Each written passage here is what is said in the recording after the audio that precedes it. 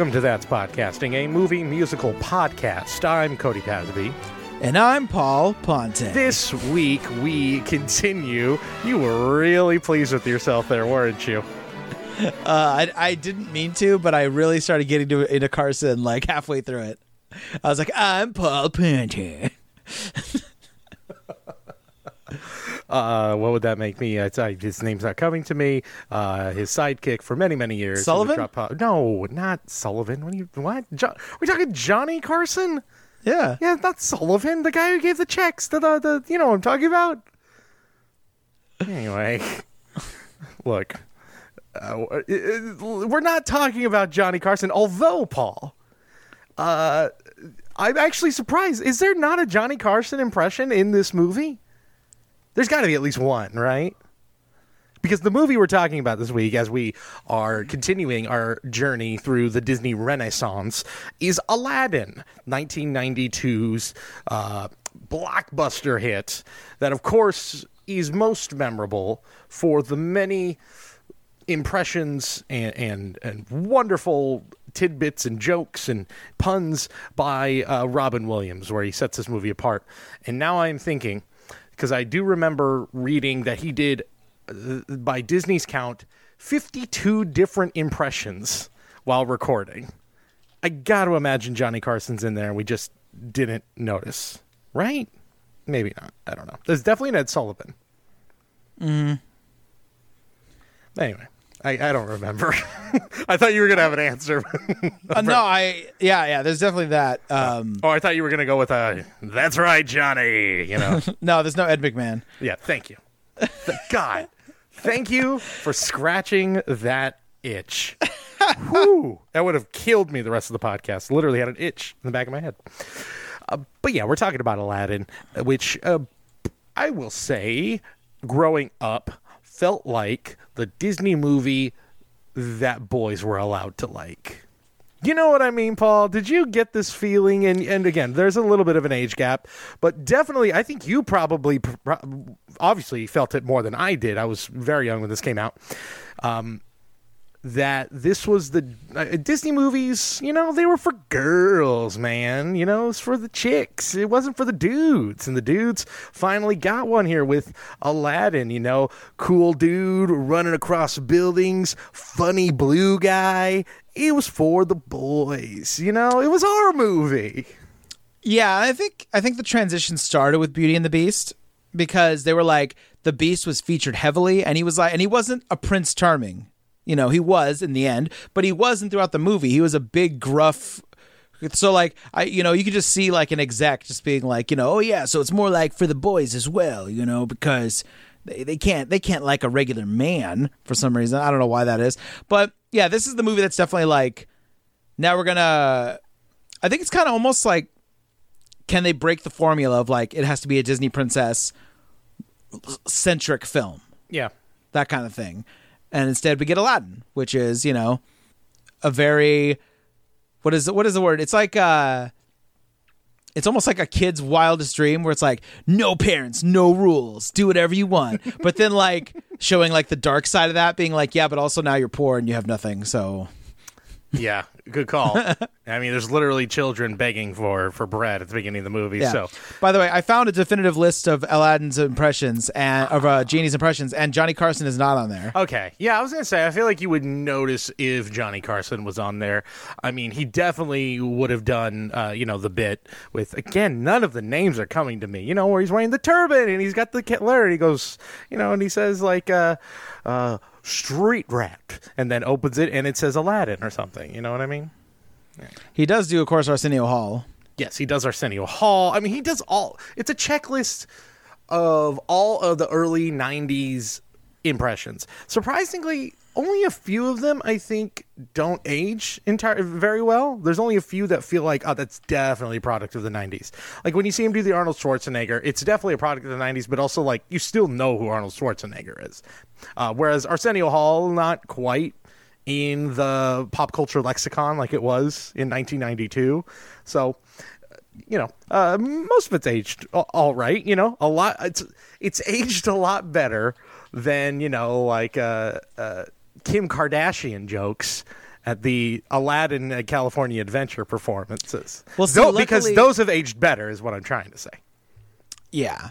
Well, the good thing is for me is I recognize the Rodney Dangerfield impression thanks to Rover Dangerfield, the cartoon. Of course. Starring Roger Dangerfield. That was the era. What a wonderful era that was, where Rodney Dangerfield, where they just went, let's put this 65-year-old man who's done nothing before into everything and make him everything. Let's make him go to college. Let's make him into a dog. Let's have him do a rap album. A golden time. It was the first few years of the Disney Renaissance. It was a couple years after Little Mermaid came out. So at this point, studios were just green-lighting animated movies. They were just like, so there were so many in this few, and when you were, my age at the time, or your age in a couple of years from then, like it's a great time to be a kid because there's just animated movies everywhere. I would go to the video store. That's right, the video store, and I would just be like, "Ooh, look at all these animated films! Look at all these talking animals." You could almost say that the world was almost like our own Chuck E. Cheese, where a kid could be a kid at all times. It was a beautiful time. Now I say that, look, Aladdin is for the boys, is the phrase we're going to trademark here. But you know what? I shouldn't strictly say that. Clearly. And also, I think it maybe says something, and I don't know if Disney's way of thinking for marketing this movie was, we got to make a movie that'll appeal to little boys because we got the girls' cornered market. That there's a part of me that feels like, did Disney just be like, little girls, you throw a princess in there, they'll just eat it all up. We don't have to worry about them, but we really got to focus on the boys, because that's always how they've been my entire life. And now they have Star Wars and Marvel, so they don't have to worry about that shit anymore. But, like, I just feel like my whole life was Disney freaking out of, like, how are we ever going to get little boys to actually enjoy what we put out there? Well, it's just an interesting shift because Lion King comes after this, right? Uh-huh. Yeah. Which is another one that's definitely for everybody. It's not like, as Jeffrey Katzenberg said about The Little Mermaid, a girl's movie. But you get more on Simba than you do on Nala. Mm-hmm. You get more on Aladdin than you do on Jasmine, although this one's more balanced than Lion King is. Yeah. So I feel like it was It is interesting that they went from like 2 female-led to 2 male-led, and it's not like alternate. Instead, they just kind of do it that way. I don't know. It's just interesting that they went that route. Yeah. I don't know how to explain it, but I don't know if it was a purposeful decision or not, but yeah, it just kind of happened to be that way. But this is probably the most even as far as, prince and princess being represented alike. Yeah, because even later on, you've got like Hunchback of Notre Dame, which is, that's pretty much Quasimodo's movie. Hercules, which is a lot more of Hercules. And really from that point, just, everything else is, it is not that 50-50 split. So there's something for everybody is what we're trying to say. And then, of course, you got a big blue guy who everybody loves. So let's talk a little bit about this movie, which is... because you always go into the casting what ifs. Yeah. So I think I've heard before of some of the people that could have been Genie. That's the big one. That's the one everybody wants to know. Because all the other ones are kind of like, it could have, they're all, it's really the first time too in this era where Disney finally goes, let's get a big star. And it's also when it kind of blew up in their face. The one time they actually go out of their way, get like one of the biggest stars in Hollywood at the time, and everything goes wrong. So it starts off with the success, of course, of The Little Mermaid, which just greenlights everything. The Beauty and the Beast gets the go ahead of to continue on, and they kind of just throw it out on the table like anybody who wants to do something, throw it at us. So Howard Ashman and Alan Menken, who basically have the keys to the Disney car at this point, take full advantage. They pitch an animated musical that is based off of Aladdin and the Wonderful Lamp from the Middle Eastern folktale collection 1001 Nights, or Arabian Nights. That's how it's known to us. Like Arabian Days? Yeah, exactly like those. A song that... we were talking about it before we started the podcast. There is a very brief warning, very thorough warning. It's a lengthy, like they don't leave it up for long enough to read it, I don't think. No, it's a brief and very thorough warning. that shows up when you watch this now on Disney Plus. If you're into animation, you know Warner Brothers, when they release what do they call, like the Forbidden 8, something like that are the shorts that are banned. And Warner Brothers released those on a DVD collection where they have a warning. I think they have like Whoopi Goldberg. Yeah, but they even do it for the regular old Looney Tunes one that are just kind of like, I don't know about this. So it's not even just the extreme ones. Like they do it for all of it. They're like, hey, there might be some stuff in here. Like watch out. But this we've talked. We might have even mentioned on the podcast before that we were wondering like why they didn't do them. I think it's when we talked about like Song of the South or something like that, where we were like, oh, it's interesting that like they don't just put it out and then have the warning in front. Oh, but Disney doesn't do the warning. Blah blah blah blah blah. But now apparently they are, because today was the day when I popped in this movie and I saw that warning for the first time. So I don't know how recent they put it. It's pretty recent because we watched a little bit of Peter Pan when Disney Plus first came out, and 30 minutes in promptly turned it off because it is. You don't ever need to revisit that movie, folks. I'm just telling you right now, we probably will for this podcast, and that's all you'll need, because it is painfully racist. Like, we've watched a lot of old movies on here. We've watched a lot of uncomfortable scenes on this podcast. Nothing compared to 30 minutes into Peter Pan just going, no, we're done. Why this I don't need this anymore. Just give me the charming little ride in Disneyland and nothing more. That's all I ever need of Peter Pan. Nothing more. I'm done. So anyway. But yeah, this does have a warning. Arabian Nights, of course, being one of the big things that got changed, and we'll talk about that in a little bit.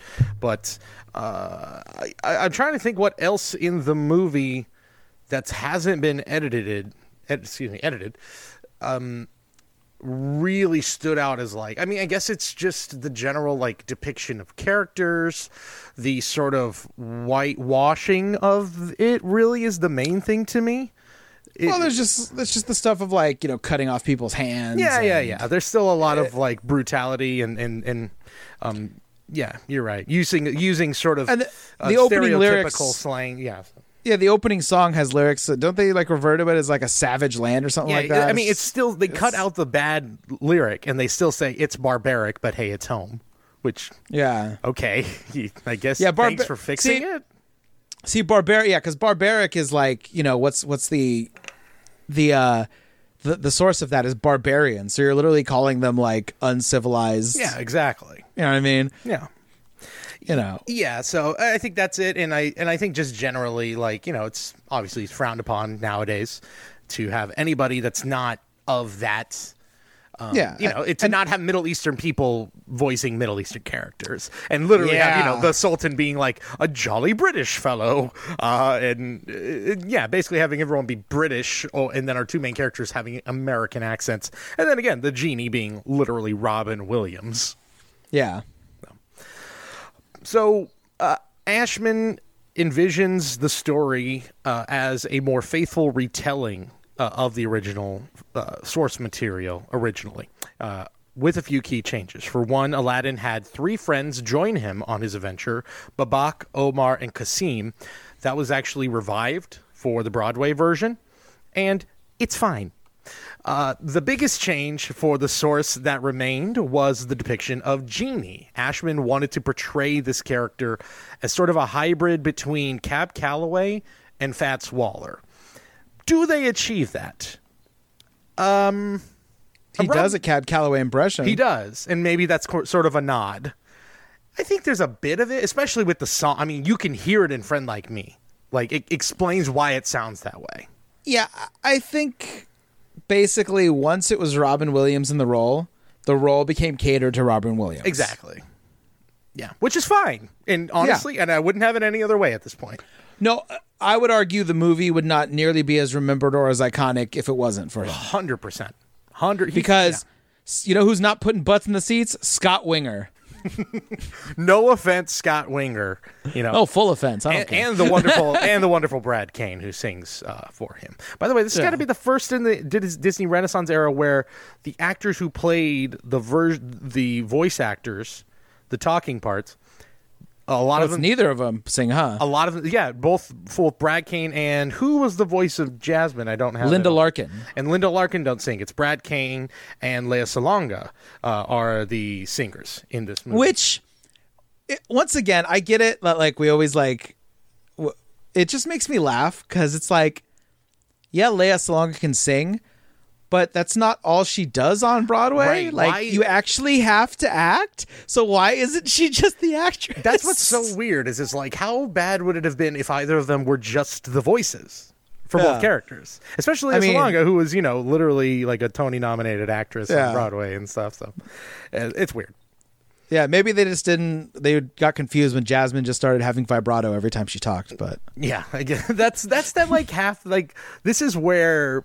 After Ashman passes away, maybe there is that disconnect where they're like, well, we should still have a Broadway actress and actor sing, but they shouldn't act. Whereas I think Ashman would have the full faith that they could do both parts fine. And he would probably be right. And I think just the reason I specifically selected Lea Salonga in that out of my reference is because literally, like, since then especially, she has become like a major, like, it's, it's like people talk about like their favorite Broadway singers, and like she is constantly being put on people's lists in their top 5. Yeah, exactly. So I mean, she sings Mulan a few years later. She does Reflection. Like, she literally sings 2 of the most iconic songs of this era. And for some reason doesn't get to voice the characters. It's odd. It's odd. Yeah, it's very funny. Yeah, it makes no sense. So they're pitching this project, but Disney Studios head Jeffrey Katzenberg is initially very dismissive of the idea. So he pushes it aside. Plus, the other big project, of course, Beauty and the Beast, if you hadn't listened to our episode last week, was in trouble. So he had Ashman and Menken go fix that project before revisiting Aladdin. And of course, as we mentioned last week, Ashman tragically passes away before he could get back to working on Aladdin. He and Menken had finished work on multiple songs, but only 3 of them make the cut. I want to say altogether, he had something like almost 14 songs, like a huge amount of songs. That includes reprises and other things. Yeah, but themes, still, like that's like lot. That's like a full musical. He had a lot. And they bring back, I want to say 3 or 4 for the Broadway musical. I want to say at least 3. Yeah, off the top of my head for sure. Only 3 of those songs make the cut. Arabian Nights, Friend Like Me, and Prince Ali. He's really, Genie was the guy for him, obviously, to really anchor this movie, which he was right. Ashman's finished work, as I said, doesn't see the light of day until 2011 when the Broadway version comes out. Including the song that I'm sure Ashman would be absolutely mortified to learn has taken on a completely different meaning in 2021. That would be the song that Aladdin was originally going to sing to his mother, called Proud of Your Boy. Look, I would I'd go into the history, Paul, of why a certain neo-Nazi white nationalist group uses this song as their anthem. But, on behalf of Ashman, his estate, and musical fans in general, fuck them. They don't deserve the time of day, so fuck them. Yeah. Wow. Yeah. Absolutely fuck them for doing that. Yeah. Disney had begun fine-tuning Aladdin while Menken and Ashman were busy with Beauty and the Beast, including a revised script by Beauty and the Beast screenwriter Linda Wolverton that cut out Aladdin's friends from the film and increases Jasmine's role, plus adds elements of other Arabian Nights stories. That's a good call. Yeah, specifically the Thief of Baghdad, and they borrowed the villain of that story, Jafar, to be the main antagonist of this film. Ron Clements and John Musker chose this movie as their next endeavor. Basically, Disney just said, here's 3 projects. Which one do you want? They had this one, an adaptation of Swan Lake, which never saw the light of day, and a film called King of the Jungle. Guess what that became? I mean, come on. Yeah, it became, it became Tarzan. No, it became The Lion King. Damn it. Why did I say Tarzan? It's too close. People are like, oh, yeah, okay. King became Tarzan. It took a long time. Bad joke. Anyway. In April 1991, about 19 months before the film was scheduled to hit theaters. Not a long time for an animated movie, I should say. Yeah. Katzenberg ordered that the entire story be thrown in the trash and rewritten. He told Musker and Clements that they were holding on to Ashman's version too much and needed to accept that it just wasn't working. Aladdin's mother, apparently that character was not working, though. And Katzenberg said apparently about the character, quote, 86 the mother. The mom's a 0. You can't get like you couldn't like write a parody of a Hollywood guy more extreme than that. 86 the mother. If you told me he had a cigar in his mouth when he said it, I'd believe you. 86 the mother. She's a 0. Imagine like being an intern bringing in coffee and having no idea what's happening, and you walk into 86 the mother. She's a 0. Yeah. Like, what the you gotta fuck call, is happening here? They gotta call what's Brolin's character in Hail Caesar? Oh yes, yeah, that's right. Good Lord. So the changes, though, aren't all that bad. The original script had Jasmine facing the prospect of being married by law, as is in the movie, that she's supposed to be married by law at a certain date, but we don't know exactly why. In the original script, she had to be married by the time she hit her 16th birthday, which, ew, no. Glad they took that out. Yeah. At least we don't know how old Aladdin is, so he could be 16. Oh, Paul, if that made you uncomfortable, how about this? Aladdin, his original age, 13. All right. Yeah. That makes a little more sense to how he acts in the beginning of the movie. It does, which, jeez, 13. He doesn't look anything close to 13, though. Clearly they went, okay, we can't do that. Yeah, we're going to have to animate this kid up. We cannot have an Anakin Padme situation on our hands here. This is not where we're going. This can't be happening. No. Well, plus, he could never last there. He hates sand. Precisely.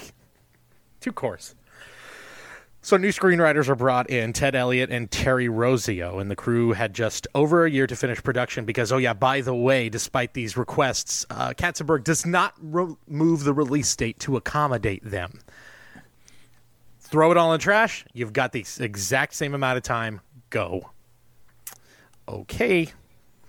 So a new script also means new songs, and while they were able to squeeze in a few of Ashman and Macon's original songs, as mentioned, a lot of them were left on the cutting room floor, so Disney decides to hire famed lyricist Tim Rice to fill this massive void left after Ashman's passing.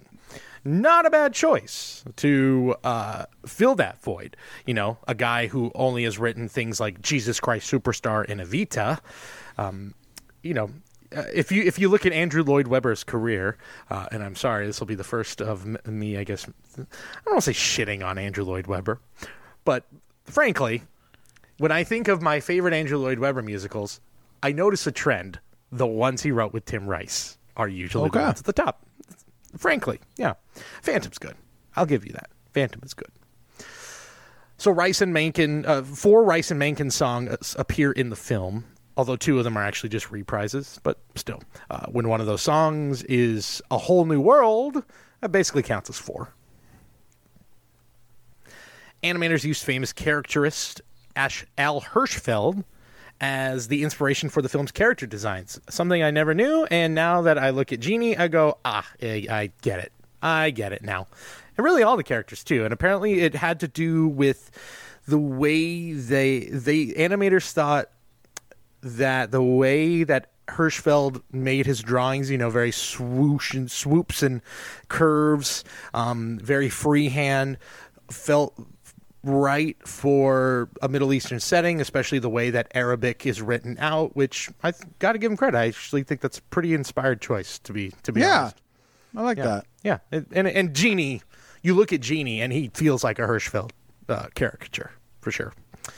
That is, though, for everyone except Jafar. Animator Andres Deja said he was done a little bit different on purpose so that he would contrast with everyone else in the cast.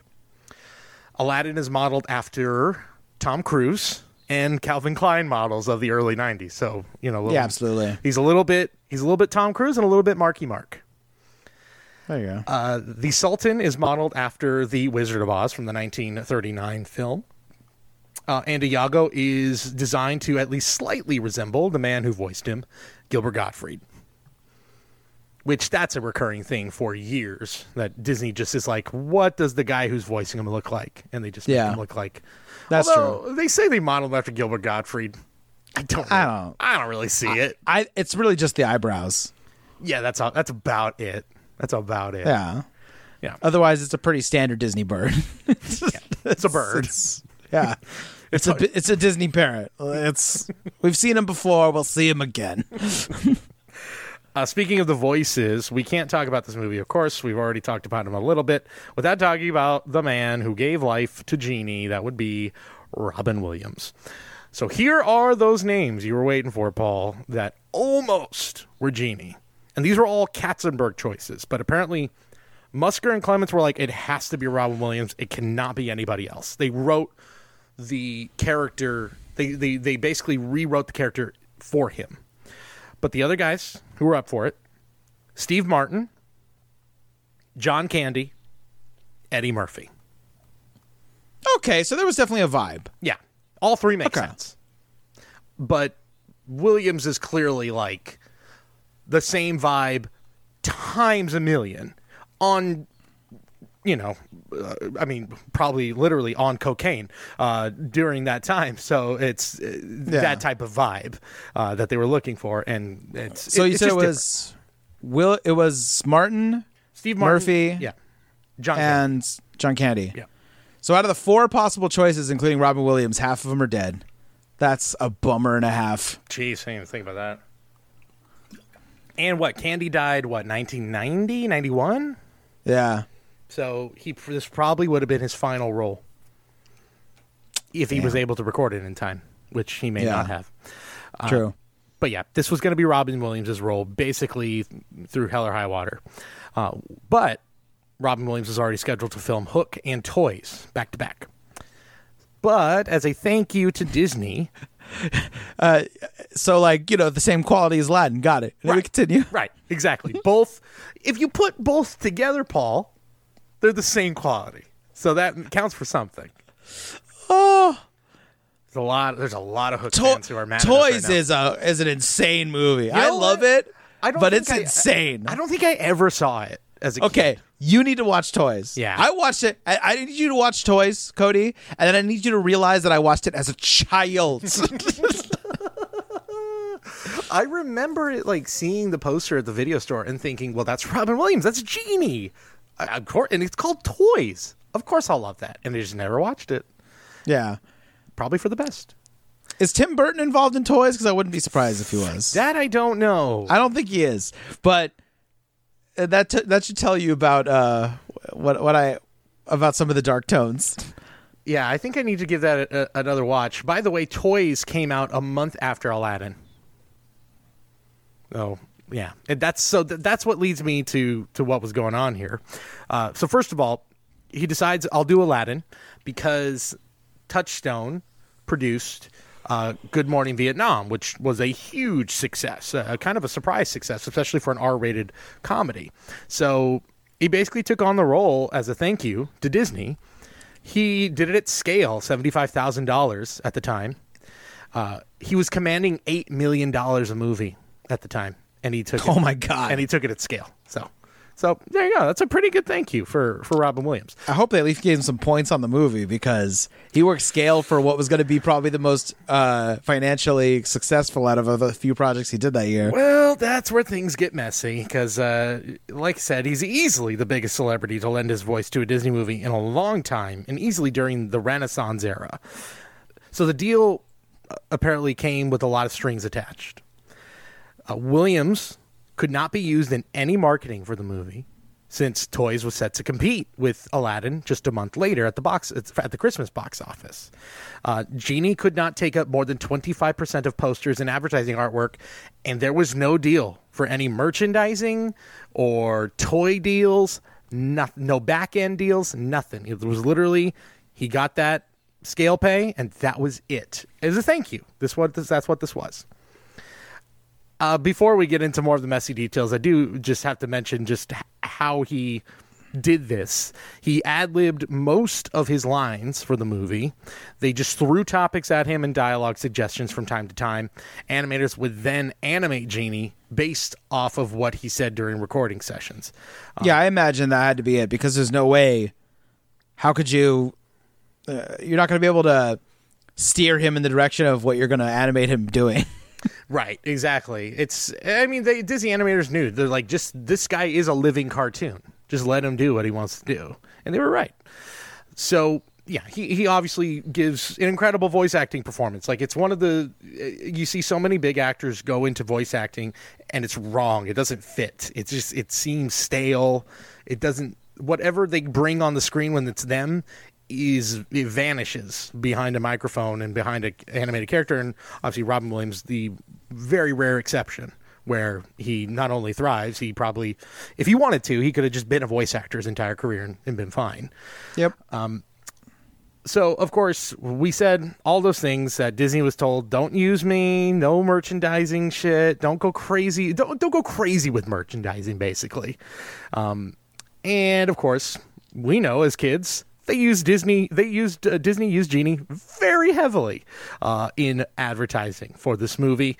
They worked around the whole Genie has to be in 25%. I remember vividly the first poster for this movie, the big, or not the first poster, but like the big poster. And it's like all of like Agrabah and Aladdin and Jasmine on the magic carpet. You see Jafar in the distance, but then above them all is Genie, like a big genie. And they said technically, even though he's the thing that catches your eye and he's the most prominently featured character, he's only in 25% of the poster. So that's the workaround. Of course, he's also in a ton of commercials. He was featured in a ton of toys. Fast food marketing was almost entirely surrounded by him or revolved around him. And Robin Williams received absolutely zero compensation for it.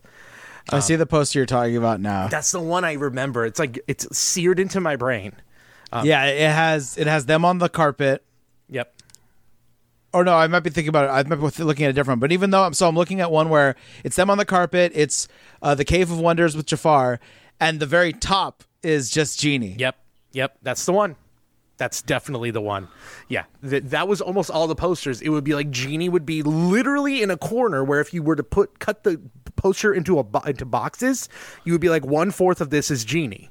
Yeah, but it's also like no other character is featured in 1/4 of an entire frame of this. Yeah, that's pretty crazy. Yeah. And then you compare to like the posters for the remake where it's just Genie, Genie, Genie, Genie, Genie, Genie, Genie, or just a lamp. Or just a lamp. The first poster was a great one. It's just the lamp. Yeah. It's a great teaser poster. So, yeah, this was a bad relationship between Disney and Robin Williams, to say the least. Things got really sour really fast. So, to make up for the lost revenue, Disney execs bought Robin Williams an original Picasso painting valued at just well over $1 million. It was a portrait of Vincent van Gogh made by Picasso. But in classic Robin Williams style, he said, I don't like the painting because he felt it was too subdued for his wild home decor. What a madman. I think that's either that's him being a madman or just being like, oh, fuck off. Like, just I think it's just him saying fuck off. Yeah, it's just him saying fuck off. Because to say like literally a Picasso is not crazy enough for my home decor. No, he's like, no, you should be giving me points on this so that in perpetuity I will be getting money for this. Yeah, forever, basically. Life. Which, if that were the case, that would be crazy. And of course, this movie goes on to be the biggest success for Disney so far. But that's what's bananas, is that normally that's what they'll do if they get a big name on scale, is they'll say like, okay, well, we'll get you on scale, but you get some points on the back end to like help you out. You know, like that way, if it's a success, like we can't pay you now, but if it's a success, boom, you get money. It's like you're like it's like you're getting shares in a movie. You know what I mean? And for them to not even, I mean, maybe he did, and it just wasn't reported, but like he was very adamant. I think if he did, he would not be getting annoyed No. about the other stuff. I think it's a different story at that point. Absolutely. Yeah, and he like I think he went on like late night talk shows and would go on and on about how like Disney's fucking him over all the time as like Aladdin is being prepared to be released. Like that was his going on the, going out and advertising this movie was just like, fuck Disney. They screwed me over. Oh yeah, Aladdin's in theaters next week. So, but anyway, because of this mess, he doesn't return to voice Genie in the direct-to-video sequel, Return of Jafar. Although he was back for the third direct-to-video movie, Aladdin the King of Thieves. Also happened to be the first Aladdin movie made since the departure of Jeffrey Katzenberg. Don't think that's a coincidence. So Aladdin is released November 25th, 1992. Although it took 8 weeks to reach number 1 at the box office. Although I think it was like top 5 for 23 straight weeks, which is insane. Yeah. Aladdin became the highest grossing film in 1992. It became the first animated movie ever to gross $200 million in North America. I believe it finished number 2 opening weekend to Home Alone 2. And eventually took it over, January, which is nuts. Of course, I don't really like Home Alone 2, but I really like the cameos. Continue. Yeah, absolutely. Absolutely. Hope they never censor those out, That should also... Wait a minute. Oh, fuck. I want to check. Does Home Alone 2 have a disclaimer? It's on Disney+. Oh, that's a good question. That's funny. Speaking of... We talking a little bit about the Genie and his impressions... You know who does, by the way, the Genie that Johnny Carson does is Karnak the Magnificent. Thank you, Karnak.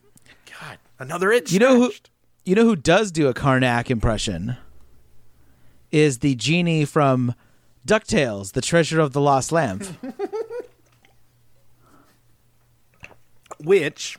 So are you about to go down a rabbit hole where Disney just essentially borrowed the plot of DuckTales, The Lost Lamp? Yes. And it's essentially Aladdin.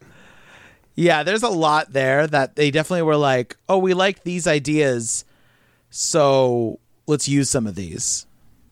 I could imagine, because that's made, it's made at a separate studio. It's not at Disney Animation, flagship Disney Animation. It's like, Disney Toons or something, I think it's called? It's Disney Movie Toons. Okay. Yeah, so a separate studio, but I could imagine they were seeing it, and guys like Ashman and Menken were like, especially Ashman's probably like, we could do this, but better. Yeah, there's just a moment when the Genie is literally like rattling off different impressions, and that scene specifically, you're like, hey, wait a minute. Oh, wow, I did not know you're like, that. Oh, what is, and especially because he's doing he's also referencing like modern things. Holy shit, I don't think I ever knew that. So it's just there's definitely some type of inspo there where they're just like, well, this movie wasn't a super popular movie. It made like $20 million. It wasn't anything to sniff at, but they definitely were like, well, this is a less successful from the before time, so we could borrow something from this. Right. You're remaking it, but you're taking out, we're out of the Duck extended universe. Unfortunately, I would love it if we could deep dive further into the Duck extended universe, which we are at the moment, which is good. Yeah. Also, another movie that it probably copied would be one we talked about last week, The Thief and the Cobbler, the Richard Williams magnum opus that never was, a movie that Disney was fully aware. He decided not to make Beauty and the Beast because he wanted to continue making the movie. If you look at some of the images of the villain of that movie, who was voiced by Vincent Price, very Jafar looking, and even the style of the characters, very, very similar, very, very similar. You know who voiced Genie in The Treasure of the Lost Lamp? Who? Rip Taylor. Hell yeah! Oh my god, why have I never seen that movie? I probably did as a kid. And just never got around to it again. Yeah, the evil sorcerer Murloc is played by Christopher Lloyd. All right. I got to watch this movie. So one would say, Treasure of the Lost Lamp, more star-studded cast. It is. It is a more star-studded cast than literally a Disney animated flagship feature. Yeah. Although I mean, hey, Full House was big at the time, so I guess the kid from Full House being in it's big. What, Aladdin? Yeah. Isn't Scott Winger in Full House? He played like one of the boyfriends of one of the girls. Oh, yeah, you're right. Shit, Yeah. why did I not put two and two together? You're right. Now I'm looking at his face, and I'm like, yep, you're right. That's exactly who he is. Yeah, and he's even in the Fuller House show, too. Yeah, he is. Yeah. Yeah. Yeah, so, like, he was already in the Disney family. He was on an ABC show. You know what I mean? That's that classic. That's what Disney did all the time. It's just like, you're on an ABC show? Well, now you're in our movies. Or you're a voice in a movie or whatever. It's how we explain how we all had JTT fever in the 90s. Absolutely. Tim Allen and Jonathan Taylor Thomas. They were the only people allowed to lead Disney live-action movies for a certain point. By the way, there is a voice actress on here who has the greatest name in the history of names. We've covered a lot of great names on this show. Mm-hmm. She plays just Harem Girl, not even a real name at all. But her name is Debbie Derryberry. Holy shit. Debbie Derryberry. That gives... And she is a very popular voice actress, by the way. She's on F is for Family. She's on a bunch of stuff, even today. Let's see. She was the voice of Jimmy Neutron? No. In the game, I think. Okay. Yeah. I'm looking further. If she was the voice of Jimmy Neutron on top of all of this, that would be wild. But it does not. No, it looks like we're looking at OG voice. Oh, wow. Okay, there you go. My goodness. Yeah, all so right. she's just, but her name is Debbie Derryberry. And I saw that name and I was delighted. Great name. Also, Jim Cummings getting two rando ass little characters. Well, this was the beginning of because was he already Winnie the Pooh at this point? He had to. When was the Many Adventures of Winnie the Pooh? I want to say just before this came out. That was on television. That was on Disney Channel. I want to say, but I don't quote me on that. But he at this point had become the Disney guy, And Darkwing Duck at this point, I think, is about to come out. If not, it is out at this point. So, yeah, he's their guy. Oh my God! I just searched Winnie on his IMDb, and there's 113 things on here. So he's still Winnie the Pooh to this day. Yeah, that's so funny. Yeah. So, yeah, this movie, humongous success. Obviously, though, this begins the grand 1988. Okay, there you go. Okay, so he's already been Winnie the Pooh for 4 years. But this, of course, as you can see, begins the grand tradition of Disney maybe sort of totally copying other things and not giving credit for it. At least in this case, they copied themselves. Yeah. Although, once again, what is this whole story based on? Right. Not an original story of theirs. Of course. And this also becomes, this continues Disney's streak of animated movie success at the Oscars. Took home awards for Best Original Song, for A Whole New World, and, of course, Best Original Score as well. So let's talk about this movie. Let's talk about it. We start in the desert, of course. With Arabian Nights, a traveling salesman sings about the desert, cracks a few jokes, shows us the legendary lamp. That whole beginning scene where it's Robin Williams, that is 100% ad-libbed, where he's just like, the lamp, it's a coffee maker. You could literally hear, if he didn't have the accent, you could just hear the, look at this lamp, it's a coffee maker. Ooh, it's this. Oh, it makes french fries. He's totally doing that. And of course, he begins to tell us the tale of its discovery. But let's talk a little bit about the song, because the song is one that was very controversial.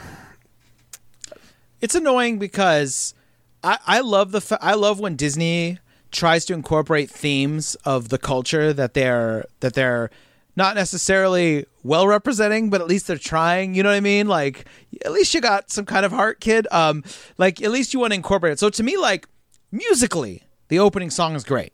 It's just it's very catchy.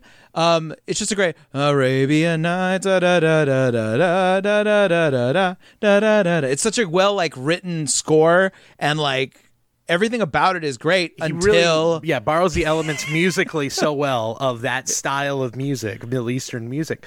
But something I'm realizing, and again, we have praised Ashman, who was a genius and brings us so many incredible songs in such a short amount of time. But this clearly was a case, because it's all of the Ashman things are the things that are really questionable racially in this movie. All those things that got cut out, obviously the like Jasmine's getting married at 16 and this song and things like that were definitely the more questionable things. But we also don't know what his outline is as a songwriter, and like a lot of the stuff where they're like, okay, well, this is the story we want to tell, and then he has to write around that. So if their whole idea is like, oh, this is a barbaric land where like anything can happen, write it, and he's like, okay, yeah, that's true. You know, that's true. I mean, I might be wrongfully giving a guy the benefit of the doubt when we could just say, hey, it's okay to criticism, which it totally still is. Right. You know, it's not. Once again, he was an adult, and he could have said no if that was the case. So either way, it's bad. He might have just had a blind spot. Yeah. I'm just saying, not that we shouldn't blame him, but there's a lot more people we could blame as well. 100%. So, obviously, the verse of the song that got edited, but I do remember it as a kid. I remember hearing the original version. Did they take it out from the VHS version? I could not find if they did, because I feel like, and it may be a Mandela effect thing, but I feel like I remember hearing the original version, which is where they cut off your ear if they don't like your face, which was changed to where it's flat and immense and the heat is intense. I feel like I remember hearing heat is intense. That is the one you hear all the time now. It's the one they've stuck in the movie, which then is followed with it's barbaric, but hey, it's home, which doesn't make much sense when it's just like, it's really fucking hot. So barbaric here. It's like, no, it's just hot. It's just really hot. It's okay. I don't know. Again, it could be a Mandela effect thing, but they altered the lyric after complaints from the American Arab Anti-Discrimination Committee, the ADC. That change first appeared, here you go, in the 1993 video release, so I didn't catch that part. The original lyric was intact on the initial CD soundtrack release, so that might be where I heard it. But the re-releases used the edited lyrics. I should mention, too, I'm not even going to say it's got to be the first Disney animated movie where the cast of characters are non-white. The entire cast of characters are non-white. Yeah, it has to be. Has to be. What else would it have been up to this point? Nothing. Yeah. Wow, that's true. Yeah. I mean, and literally the closest you could think of Disney venturing out beyond to non-white stories is Song of the South, and look how that turned out. Yeah. Wow. That's a good point. Took until 1992 for them to find or they did it with animals instead to represent minorities. Right. That's what I'm saying. Exactly. That's right. Song of the South, Dumbo. American Tail. Right. Precisely. So they are definitely going. There's a lot of like, hey, good for you. I guess not A for effort. That might be pushing it a little too far. But I love this movie. It was probably the movie I loved the most as a little kid. This is the one I probably watched the most as a little kid. I had a Genie shirt for sure. So. But there is something to be said where maybe my eyes are playing tricks on me, but it seems to me that the villain Jafar has darker skin than the rest of them. But anyway, continue. He might. I have to look at it again. He might, though. Yeah. And I mean, yeah, like I said, there is a whitewashing to this movie, despite it being, again, a cast of non-white characters. Yeah. So we are transported to a dark and eerie night where we meet Jafar and a simple thief named Gazim, who has given Jafar part of a amulet of some sort, a golden beetle that he puts together. A scarab? A scarab, thank you. Come on, Cody. Okay, fine, I'm sorry. It's a bug. Gives him part of it, and he said to reveal the Cave of Wonders, which holds countless treasures. The cave reveals itself, emerging as like a huge tiger head from the sand, and saying that only the diamond in the rough can enter. into the Cave of Wonders. A diamond in the rough. Gazim is not the diamond in the rough. He gets eaten up. He's trapped inside the moment he steps in, leaving Jafar and his parrot Iago to continue their search. We're then transported to the streets of Agrabah, where we meet a young lad named Aladdin and his best friend, a small monkey named Abu, who are being chased down by palace guards for just stealing a piece of bread, man. That's all I'm doing. In the song One Jump Ahead. Yeah. Definitely a different tenor and a different vibe that we're used to for the first song from the main character of these movies. I mean, before this, the first song Ariel sings is her want song. It's just, I guess it becomes the want song, but like, it's the first time where it's like, instead of it being like big, grander, outlook to the world of something, I want something more. It's just a fun little song of like, here's my life. Yeah. I'm always getting chased down by the cops, man. Wish they'd leave me alone. It's a fun song. I love this song. Yeah. I especially like the very serious part where he's like, I stole a loaf of bread. You think that plays into it a little bit? Les Mis was big at the time. Oh, I don't know. But yeah, this is it's a wonderful. I don't know. I don't know if it's because like they padded like the darker opening scene with the guy getting eaten by the big tiger. So they're like, okay, so we have the fun, jaunty Arabian Nights, and then now we're like dark scene. So then maybe they're like, okay, so after that we got to have a little bit more whimsy back thrown in. So maybe that plays into it. That's the word. It's definitely more whimsical than some of the other ones, and even like Belle, which is a fun, big, but it's a big opening Broadway number. Whereas this is just kind of a fun, light, just a fun, light, sort of whimsical number compared to some of the other ones. Yeah. So he successfully evades the police, and Aladdin and Abu are able to eat their bread in peace, but he spots two hungry children and gives them a share, which Abu reluctantly does as well. That's how we know maybe this Aladdin kid isn't just some street rat. He may be rough on the outside, but maybe he's a diamond in the rough. You could say that, Paul. You could say that. After Aladdin saves the same kids from getting run over by a wealthy prince visiting the palace, the prince tells Aladdin he'll never be anything more than a street rat. That night he goes home to contemplate his place in Agrabah and dreams of a better life, and here is his want song, the reprise, a very brief reprise of One Jump Ahead, as he looks on from, you know what? Pretty, not a great spot to be hanging out, but pretty good view, I say. Is this the shortest want song we have in these movies? Gotta be. Shortest want song, shortest villain song. They're both reprises. Wow. Yeah. Yeah, this is definitely Ashman No More, man.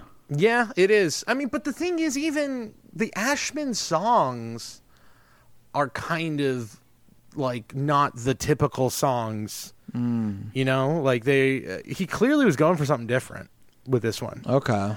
And obviously, and you're right though, but to a certain extent, you're right. It is kind of like the songs they put in are more like the songs you would hear from Little Mermaid and Beauty and the Beast. Like he didn't write the want song. He didn't write the love ballad. Which is, those are kind of like the hallmarks of those movies in a way. Interesting. Yeah. But you're right. It's definitely this is, of the three we've watched, the most different structure so far. Even though, it's a lot of the same structure. Yeah. Brad Kane, wonderful voice, gotta say. Great singer. Just like I don't know what it is. It's just a clean voice. That's the best way to describe it. He's got a really clean voice. And I love it. We go to the palace, where we see the prince that we saw a little earlier storming out after being humiliated by Princess Jasmine. A lot more, too, of very goofy, like, golden age animation humor in this movie than previous ones. I think definitely. Yeah, I think part of that is the fact that the characters are designed like caricatures, so they just kind of lend themselves to comedy more. Yeah, there's a bit more like, you kind of mentioned it with like the fluid movement.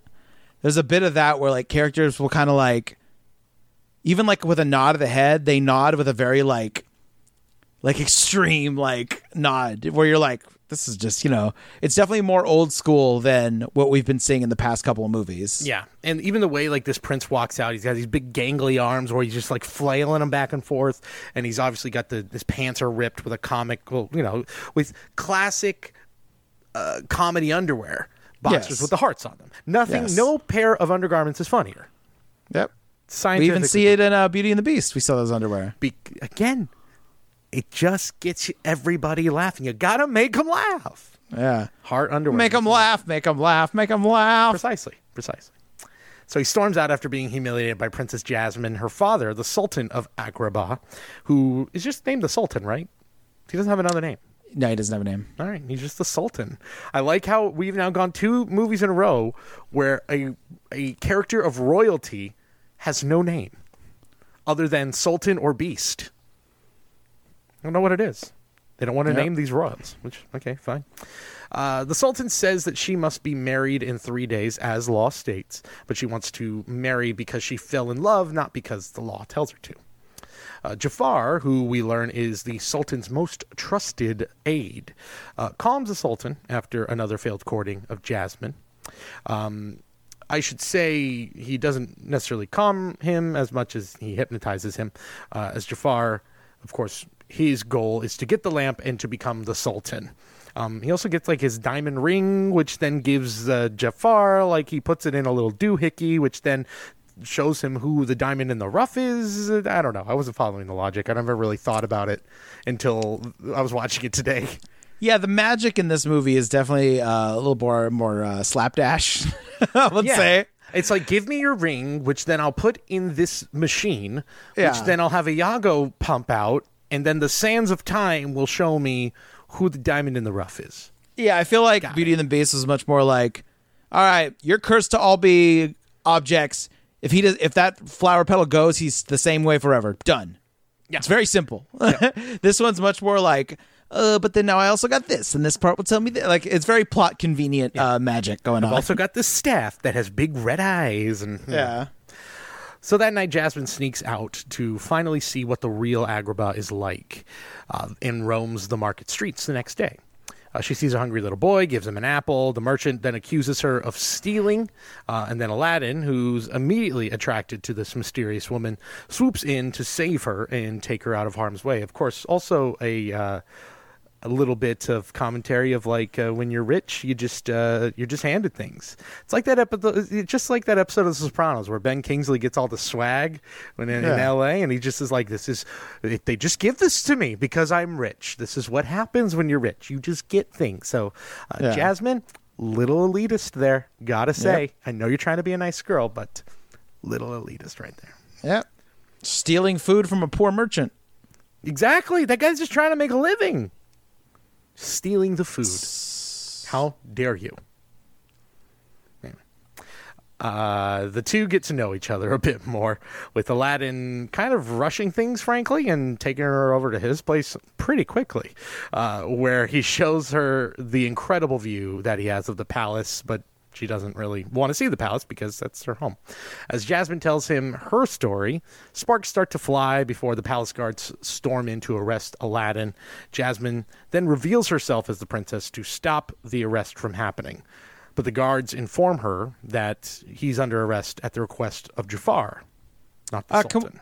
Can we go over the wonderful painted backdrops that they have for the sunsets? Are really nice. Yeah, I feel like this, and then with the Lion King after this, like, it's like they finally were like, ooh, we can make these look really pretty. They look really good in this movie, especially, I mean, just the palace itself is such an iconic, like, a piece of architecture in Disney movies. And frankly, I'm a little surprised that it has not found its way more into the parks at Disney. Like, how cool would it be to walk into a land and you see the palace? Instead, let's get a tiny corner. Right. Where Moana now is, because they don't know where else to put her. Yeah, exactly. Well, again, Paul, if you listen to message boards, you know that Star Wars is going to be switched over to Aladdin land very soon, so it's only a matter of time. Because they've never been wrong. So yeah, we go back to the palace. Jasmine tries to free Aladdin, but Jafar tells her that he's already dead. They already beheaded him. This is a really great moment with one of part I distinctly remember laughing so hard when I was a kid was when Iago is stuck in the door. And I love. And he's just playing. Yeah. He's all, oh, come on, man, and then he just kicks him in. It's Gilbert Godfrey. We haven't gone into him yet. He absolutely kills it in this role as he knows exactly how to play it up to even a higher echelon of Gilbert Godfrey than he normally is. Yes, 100%. He's so funny in this role. It's another one where you can't imagine anybody else being that role. And, of course, open the door for him to voice every fictional bird from here on. And then he gets up, and then because I have the movie playing right now, also the part after he comes back, after Jasmine leaves, and he gets up and he's like, ugh, and he's like choking, and he goes, so how did it go? It's so well done. So well done. The comedy in this movie is really good. The comedy's very good. I was going to say, it's the closest that Disney gets to a sort of Looney Tunes style, like I said, the Golden Age. It's that sort of Looney Tunes style of comedy that, frankly, they usually try to shy away from. And this is kind of the first time when it happens, because then they kill it again with Timon and Pumbaa after this. But this is like really where it starts to hit, like, now all the pieces are coming together. Because like with Little Mermaid, it's let's be fair. Some of the story stuff is fine, but the music is the Little Mermaid. Right. And I feel like Beauty and the Beast is like, oh, this one has a really compelling story, plus they have music. Awesome. Mm-hmm. And then this is like, now you got the story, you got the music, and you got comedy, and you're like, wow, we are really like firing off all cylinders. Yeah. And we're way past it. Flounder, see you later, buddy. Nice knowing you. Yeah, if you compare the cast of characters like to this to like the sidekicks in the previous movies, and they just get better and better as they go. Yep. Yeah, 100% agree. Yeah, obviously, because we all remember Pocahontas's little raccoon and hummingbird friends. Yes. We all remember them. We can all say their names. Okay, I mean, up until this point. We can all say their names on the count of 3. 1, 2, when does Pocahontas come out? A couple of years later, 95. Okay, yeah. I'm saying up until here. Right. I feel like up in here till through Lion King is when it's all like gravy. Sure. Oh, one of them is Riku, I think. I think so. I think that's also a character from Final Fantasy. But I think it just says something that the carpet in this movie, which does not talk, has a lot more personality than most of the sidekick fish, except for Sebastian and the Little Mermaid. Agreed. Yeah. So yeah, according to Jafar, Aladdin is dead, and she runs off and flees. And in reality, Aladdin is alive. He's chained up and feels duped by Jasmine. Abu gets him out of the cuffs, and an old man, who is actually Jafar in disguise, arrives and tells him of the Cave of Wonders, where he's going to need his help to get some treasure, and he'll be handsomely rewarded for it. So they escape. They head to the cave. That's where Aladdin heads in to fetch the lamp for the old man, and as he said, will be rewarded. Aladdin and Abu enter the cave and discover treasures upon treasures, including the fabled magic carpet, which is a lot more CG animation in this movie, by the way. It's like every movie we've watched, like Little Mermaid was like, let's try a little bit of CG. Then Beauty and the Beast is like, let's have a couple of scenes be like really big CG showstoppers. This one is like, let's have a CG character. Let's have the Cave of Wonders be CG. Let's have a big action sequence where it's digital backgrounds. Like, let's go full bore with this stuff. And it still looks pretty good today, to be honest. It really does. The scene of them, the digital scene of them escaping from the cave on the carpet, aka the hardest level on Sega or Super Nintendo, depending on your hard one. That was depending on your system of choice. That was a hard one. But yeah, it looks incredible. Yeah, it looks good. The Cave of Wonders still looks really good too. It looks really just the actual like the head of the Cave of Wonders looks cool. So after scaring Abu, the carpet agrees to help Aladdin and the gang to find the lamp. He does find it, but Abu also finds the forbidden treasure. And as a kid, so Abu is definitely just like treasure, right? He's not like, that looks delicious. Yeah. Because as a kid, I was like, that looks delicious. Oh, I think he's just like shiny objects. Right, sure. But as a kid, I'm like, I want to eat that, even though I know I shouldn't. But I want to bite it because it looks delicious. It looks like those little candies you got in school when you were doing good in a library, the little strawberry candies that will like cut your tongue and need stitches on it. You know what I'm Cody, talking about. I love those strawberry candies. They're so good. They're the best old people candies. Oh, they are. Bar Definitely. none. They are without question only available in the pockets of old people. And also delicious. Yeah, my grandma's house had them all the time. And They're great. I always had them. Right, in a cookie tin, I would imagine.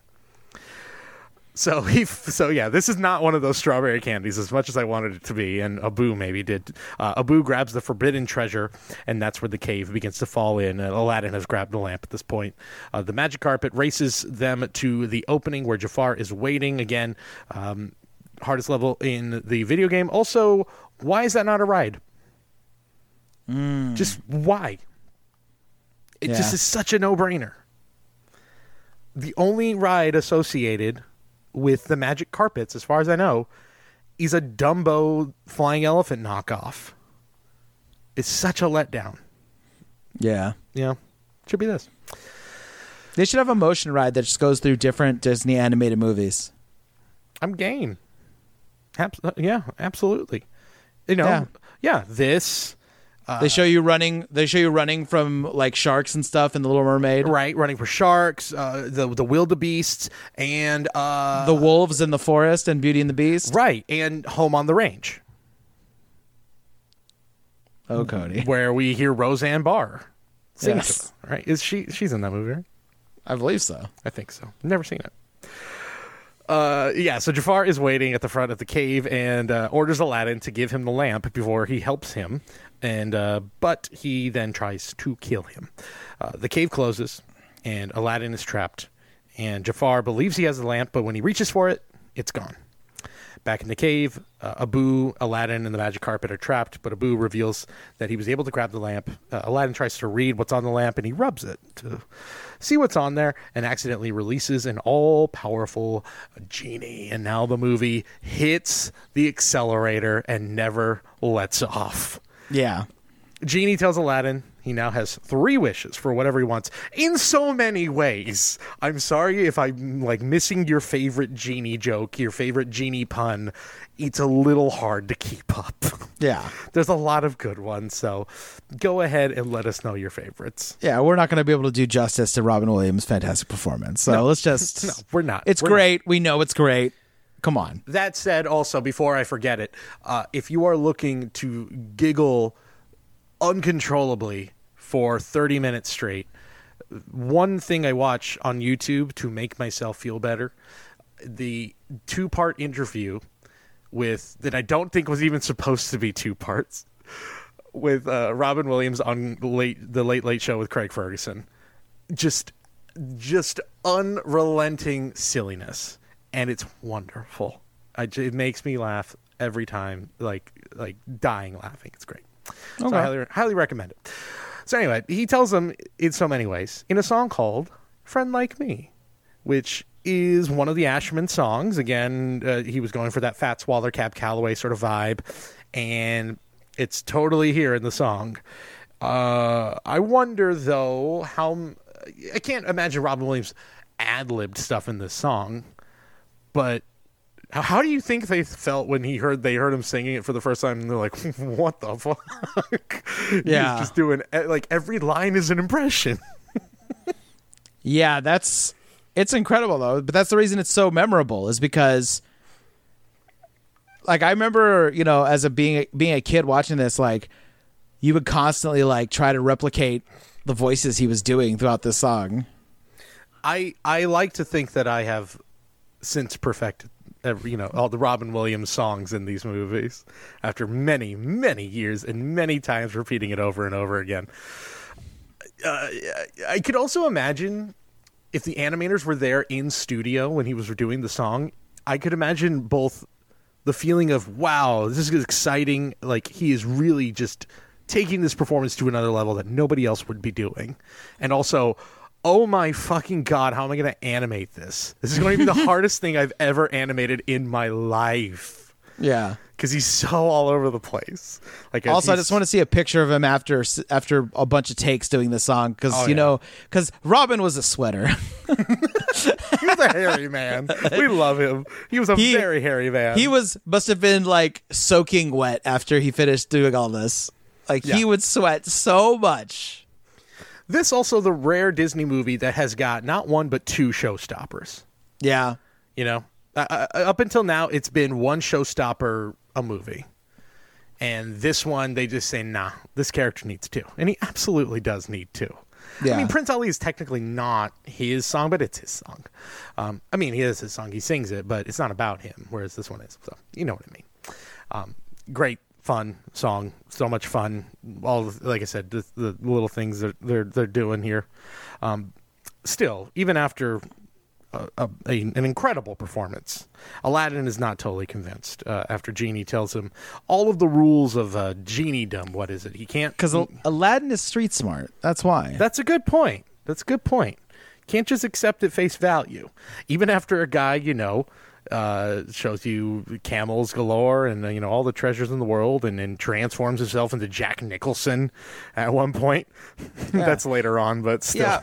A grifter is going to grift, Cody, and he's going to look for openings that he can, and he knows what to do immediately. He plays into his, obviously this guy thinks very highly of himself, this guy meaning the genie. So Aladdin goes, oh, can't even get us out of this cave, probably. Right. You can't make me fall in love. You can't bring people back from the dead. And what was the other one? Can't wish for any more wishes? Can't wish for other wishes. That's right. Yeah.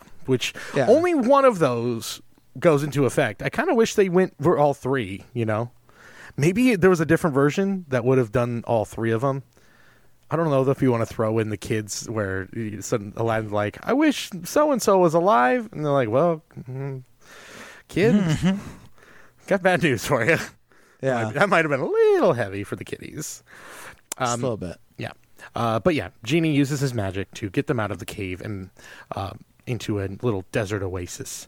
Back at the palace, Iago devises a new plan with Jafar, where Jafar will become the Sultan after losing the lamp. Instead of becoming Sultan by wishing for it, he'll just marry Jasmine instead and have the Sultan pick him by basically telling him, oh yeah, there's a new law that is in the, whatever laws we have, and hypnotizing him. I don't know what the royal decree of Agrabah, I guess. I don't know. Yeah. We don't go into that. Yeah, while they're in this little oasis, by the way, they're devising a plan. What do we do? This is, I think, the part where he's Jack Nicholson inexplicably for like a long time. Yeah. Like, watching it felt like he's like Jack Nicholson here for like a minute. He's not. But like, they're really going hard on like, man, you know what kids love? Jack Nicholson impressions. But I love that he just was like, I'm doing this. I'm going to be Jack Nicholson right now. But anyway, he basically tells him, like, what do you got to do to get to the princess? I can't make you fall in love with her.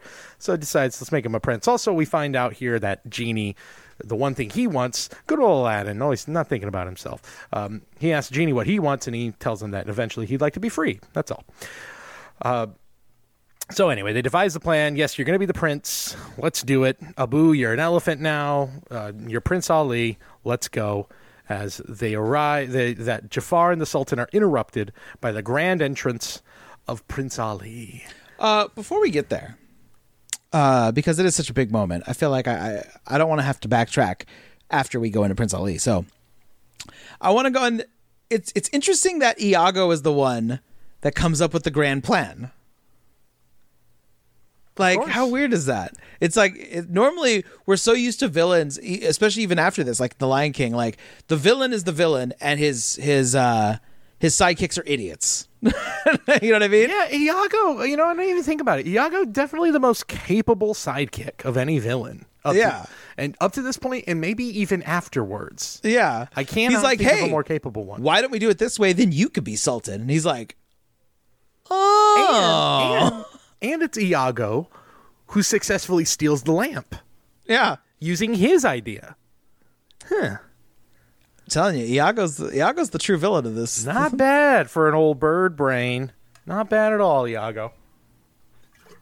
So yes, Prince Ali is here. It's a parade. It's a menagerie of 60 elephants and camels galore, llamas and monkeys and I can't think of all the things off the top of my head. I'd have to have the lyrics in front of me of all of the things that are mentioned in Prince Ali, which is it's quite a sight. Yeah, we talked about on this podcast before about songs that hook you in from the first couple of notes, and this is one where. Bum, bum, bum, bum, bum, bum, bum, bum, bum, but you're like, okay, this, like, you just know it's going to be great. Yeah, absolutely. It's such a blast, the song. And another one where Robin Williams is doing every voice imaginable. This one, even more so than Friend Like Me. Like, every line he changes, it feels like, or every verse he changes. That one almost feels like they had to have planned that one, but maybe they didn't. Maybe he just was like, I'm gonna. Maybe he hears like, oh, there's gonna be a part where like the women sing underneath me. Well, then I'm just gonna act like one of the ladies too and be ridiculous. Yeah, there could have been a lot of that. And another just, the amount of detail and the amount of stuff going on here is pretty spectacular. Just one of.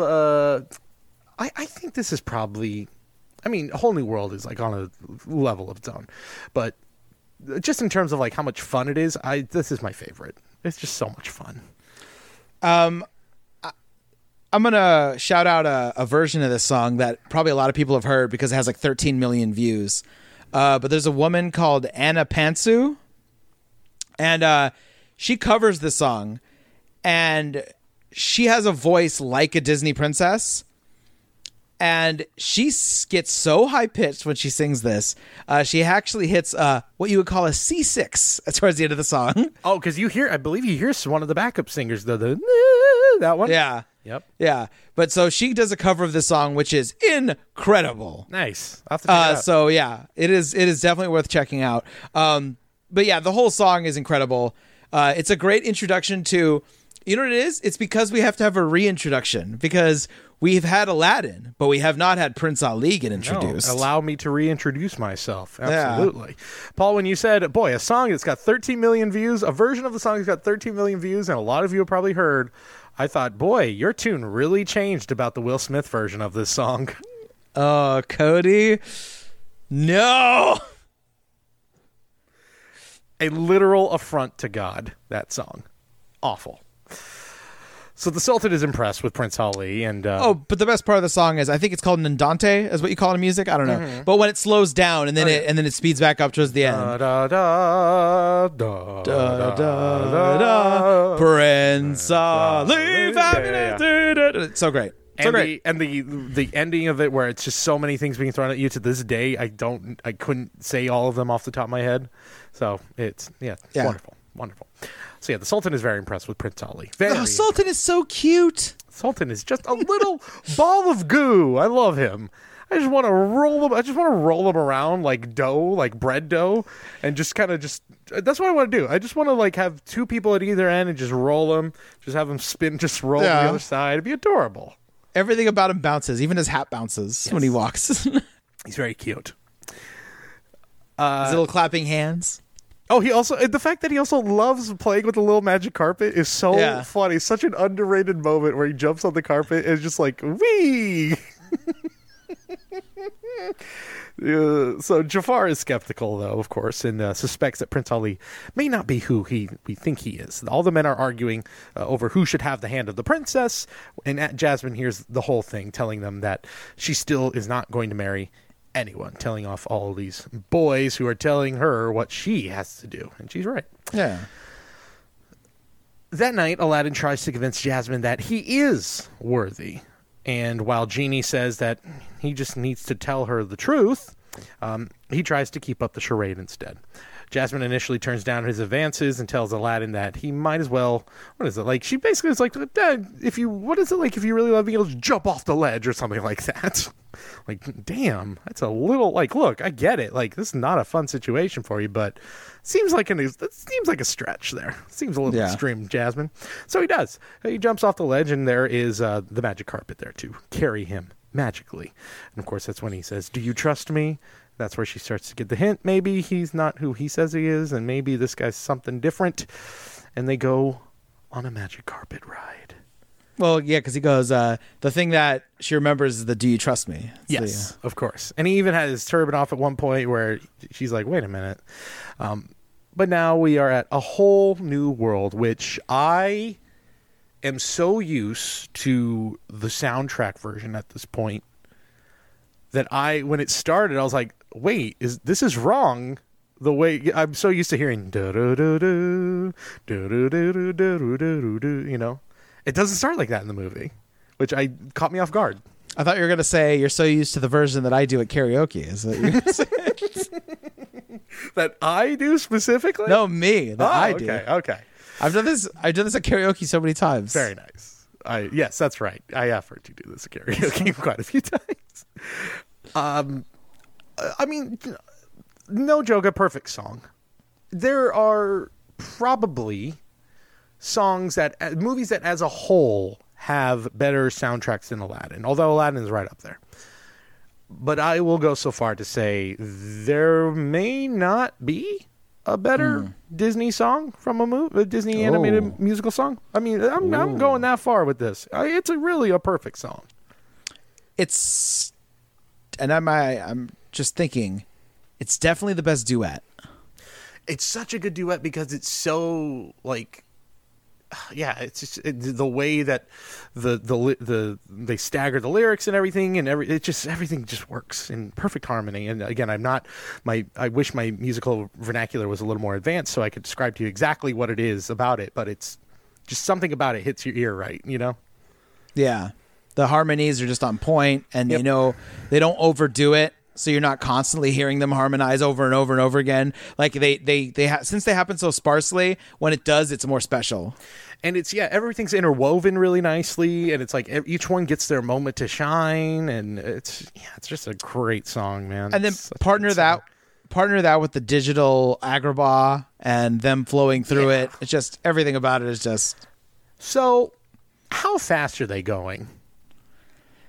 You know, it's fast enough to where they should have fallen off that carpet 100 times. Yes. Because it seems like a pretty casual pace, but I'm almost feeling like they have to be going Santa speed to put it in childish terms. They go like 20,000 feet in the air. Right. But also, like, there's a point when the G's that they're pulling, going straight down and then shooting back up. It's just. Let's just say I think they both would have passed out. Yeah, absolutely. Because what? Let's see. They're obviously Middle East. They're in Egypt. They go to Egypt. We don't know the vicinity of Agrabah to Egypt, but I can't imagine it's very far. Yes, but you know, that area of the world is quite big.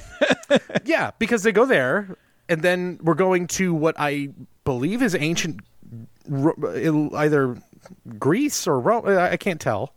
Looks like either ancient Rome or ancient Greece. I'm going to say Rome. That sounds more time appropriate. Although, now my timeline's off. Because ancient Egypt. Why am I trying to determine this? It's a Disney kids animated movie. They're not being like, well, these cultures all coexist at the same time. So, well, it really could have been anywhere, right. Even close to the Mediterranean, because the Roman Empire was everywhere. But then they go to China. They do? They clearly go to China at the end. To China? They clearly are in China. To China? Yes. When? I'm trying to look for it. The end of it. They're clearly in, what do you call it? The main square. Are they? Yes. I got it pulled up right now. I'm looking for this. 100%. Okay. It's an indescribable feeling, Cody. What's going on? I'm looking this up to see if somebody actually, Whole New World, Miles traveled. Nope, nobody. Nobody cares other than me. Countries Okay, so they're visited. on like a lake. Okay, here we go. Is this supposed to be in China? No, it's at the end of the song. It's at the end of the song. Okay, I see them in a lake with a gazebo. Mm-hmm. A thrilling chase, a wondrous place. Right. For you and me. I don't see China. The song ends. No, then they go to China right at the very end when the song's over. I'm telling you, it's over in China. There you go. That's what I mean. Okay, Greece, China, Egypt for sure. But that's a big Why did I not remember this? Like Greece and Egypt, like Agrabah, Greece, Egypt. You're kind of like, okay, Mediterranean. You can kind of get away with it. I watched this earlier today. How did I not realize that they're going to China? That was the moment where I'm like, that's a big to go from places that are at least in the vicinity of the Mediterranean to China is a big leap. It's pronounced China. You think this? Thank you. You think there's something in between they could go to, but no. You make a giant leap to China and then back to Agrabah same night. Well, magic. So? I guess so. Anything's possible in a magic carpet ride.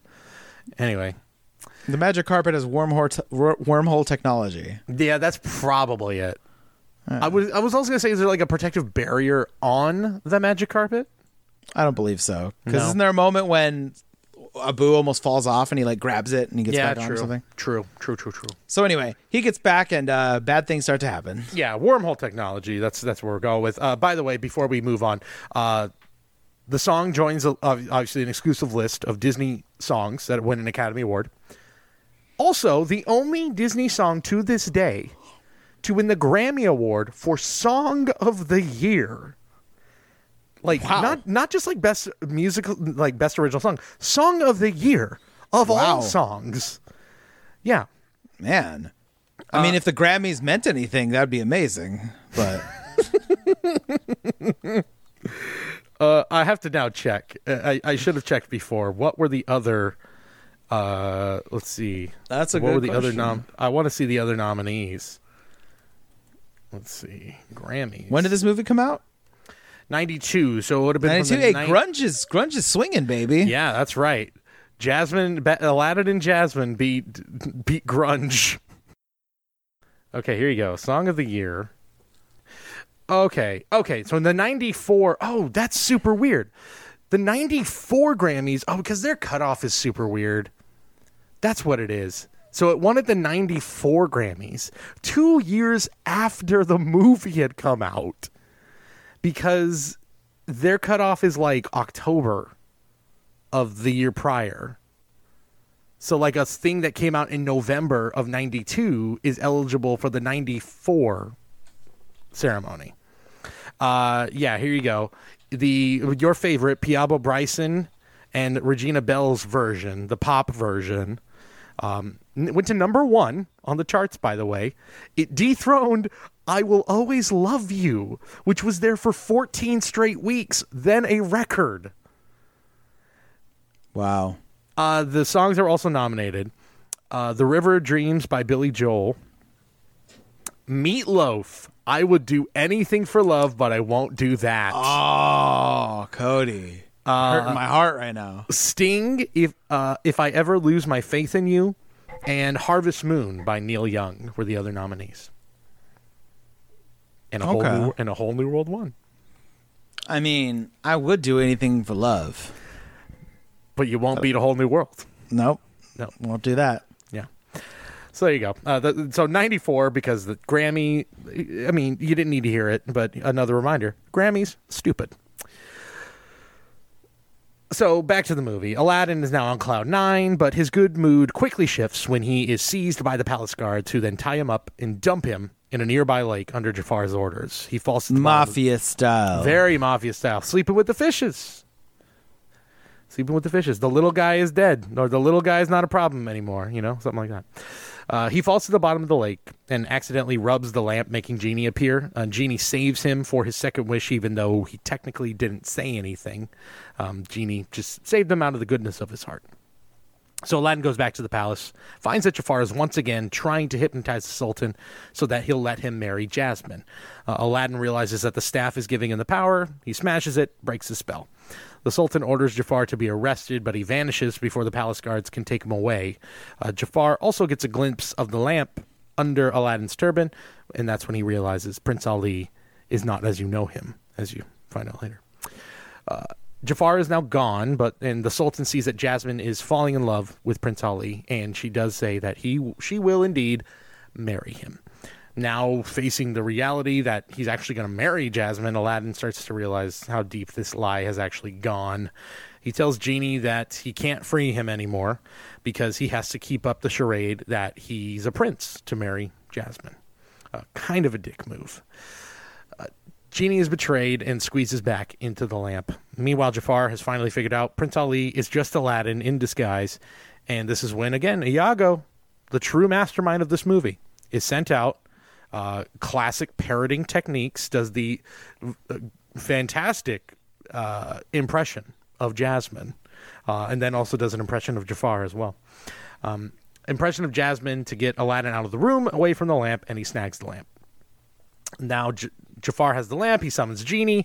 By the way, as I'm going through all this, one thing you've mentioned in our first two movies, your game is how long is the climax of the movie? Yeah. There is a song in between. There's another song, but it's a reprise. But I would say after Whole New World, that's where you would kind of consider like, all right, we've got the big songs out of the way. Now it's end of the movie. Well, I do it from when the final, like... The final song. When we're about to get the final battle, when we're finally going to get the big confrontation. Okay. Well, then... So this movie's much longer than the last ones. Yes, the final confrontation. It's about the same length. 90 minutes, all three of these movies we watched so far. Little Mermaid, I think, is a little shorter. But definitely a lot more build up towards that final confrontation than these other movies have had, for sure. Jafar rubs the lamp and summons the genie, and now he is the genie's master. And of course, now we also see Genie getting HGH injections or something very quickly. He goes from normal looking fun Genie to super roided out Genie. I think the Genie takes the image of their master. That's a good point. Yeah, that's fair. Their essence. Which in this case is a baseball player from 1998. There you go. So yeah, he begins to do Jafar's bidding. Jafar uses his first wish to become Sultan. Quickly realizes this is bullshit. Who cares about being Sultan? He wishes to become the most powerful sorcerer in the world. He then uses his grand powers to basically do anything he wants. And the first thing he does is decides to be a snitch and tells on Aladdin in the reprise of Prince Ali. So this is where the consistency has worn off, because she's like, Ali? It's you? You're Aladdin? You knew he was Aladdin. Yeah, I mean, maybe she had bought into it so much. No, but the do you trust me? Yeah. That's why she went with him. She knew it was Aladdin. She doesn't know how he became Prince Ali, but she knew he was Aladdin. And then all of a sudden, she's shocked. Oh yeah, because when they're in China, he's like, "Oh yeah, that was a disguise." And then I don't know. Yeah, you're right. There's a little bit of a weirdness. It's just a weird I felt like they needed. No. I think it's because he's like, "Oh yeah, I was in disguise as Aladdin," but then the disguise comes off and it reveals Aladdin was the real version, not Ali. So I think that's maybe the. I still feel like her reaction is uncharacteristic to her character and just maybe. Everything. Yeah, I feel like they needed that dramatic tension, so they made it so that she's a little bit more surprised than she should be. Yeah. I don't know. I will say there's about the song itself. We've gotten used to great villain songs. Yeah, we don't get one. And this is the villain song, and it's not a villain song, but instead of a villain song, we get a fun Genie song is what we get. Yeah, we get an extra genie song, exactly, which is fine. But you know what? If this is the one time where the voice actor for Jafar, Jonathan Freeman, gets to ham it up, bravo. Does a great. I love the way he's just eats it up in this song. Good cackle. Definitely a 9.5 out of 10 cackle. Probably borderline 10 out of 10 cackle. Good stuff. Love it. So yeah, he reveals to everyone that Aladdin is nothing but a street rat. He launches him out of the palace in a sort of makeshift rocket, which launches him far away onto a snowy mountain. Again, where are these things in the geography of this? I'm just thinking Agrabah is actually just like a floating orb above Earth that it exists in its own world, and that they just get sent to, the moment they exit its orbit, they just get sent off to random places throughout the world. Because again, the geography doesn't quite make sense. Although anyway, whatever. Well, isn't there like snow like in the mountains of Kazakhstan? I was going to say that's true. Yeah, you're absolutely right. There's definitely places with snowy mountains. So all right, fine. I stand corrected. I was not geography. Yeah, where's Everest, isn't it? You know, where is Everest? I couldn't tell you off the top of my head. I should know that. I feel like I'm really failing on a lot of knowledge that feels like it should just be offhand, pretty easy. It's the China-Nepal border. All right. Well, I mean, if you could go to China and at night and celebrate in Beijing, then I guess it's not that crazy. Yeah, but I know like Kazakhstan has like mountains where. Yes, that's fair. Yeah, that's fair. So Aladdin finds Abu in the magic carpet in the snow. They narrowly escape, pulling off a little Buster Keaton sort of magic there. And they escape certain doom on the snowy mountaintop, and they head back to Agrabah to save the now captured Jasmine and the Sultan. He sneaks into the palace, finds Genie, warns him that he can't help Aladdin, and since Jafar gets the lamp, but Aladdin tries to sneak up on Jafar to steal it back. Jafar asks for his third wish from the genie, which is also we have major Slave Leia vibes with Jasmine going on. Super Slave Leia vibes. You've got the Sultan in basically a court jester's outfit being stuffed with dry crackers. He's like eating, and like she's got what's it called, the like the chain around her. Literally, her entire outfit is Slave Leia with just different pants with pants. Yeah, you know, that's really the only difference. Jafar asks for a third wish to be that Jasmine falls in love with him, which we know. You read the instructions. That's not what happens. It's not how this works. Can't fall in love. But when Jasmine sees Aladdin from the corner of her eye, she plays along and pretends to be falling in love with him so that Aladdin can steal back the lamp. Jafar sees Aladdin's reflection and knocks him away. He then traps Jasmine in a large hourglass where the sand is slowly trickling down that will suffocate her. Jafar transforms himself into a giant kick-ass cobra. Both frightened me so much as a child and simultaneously thought it was the coolest thing in the world. He just looks awesome. To try and fend off Aladdin once and for all. While trapped in the snake Jafar's coils. Also, Jafar throwing so many puns during this time. Like, just your plans are unraveling. And he unravels the carpet. Unraveling. He says something, do you have a like, have you made your point, or something like that, and a bunch of swords fall around him. Yeah, this is my favorite Jafar. Yes, absolutely.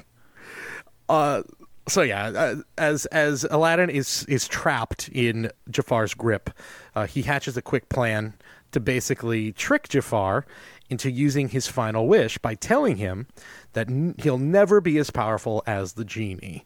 Of course, Jafar takes the bait, wishes to be turned into a genie himself, and then he turns into a kick-ass genie, a fucking cool genie.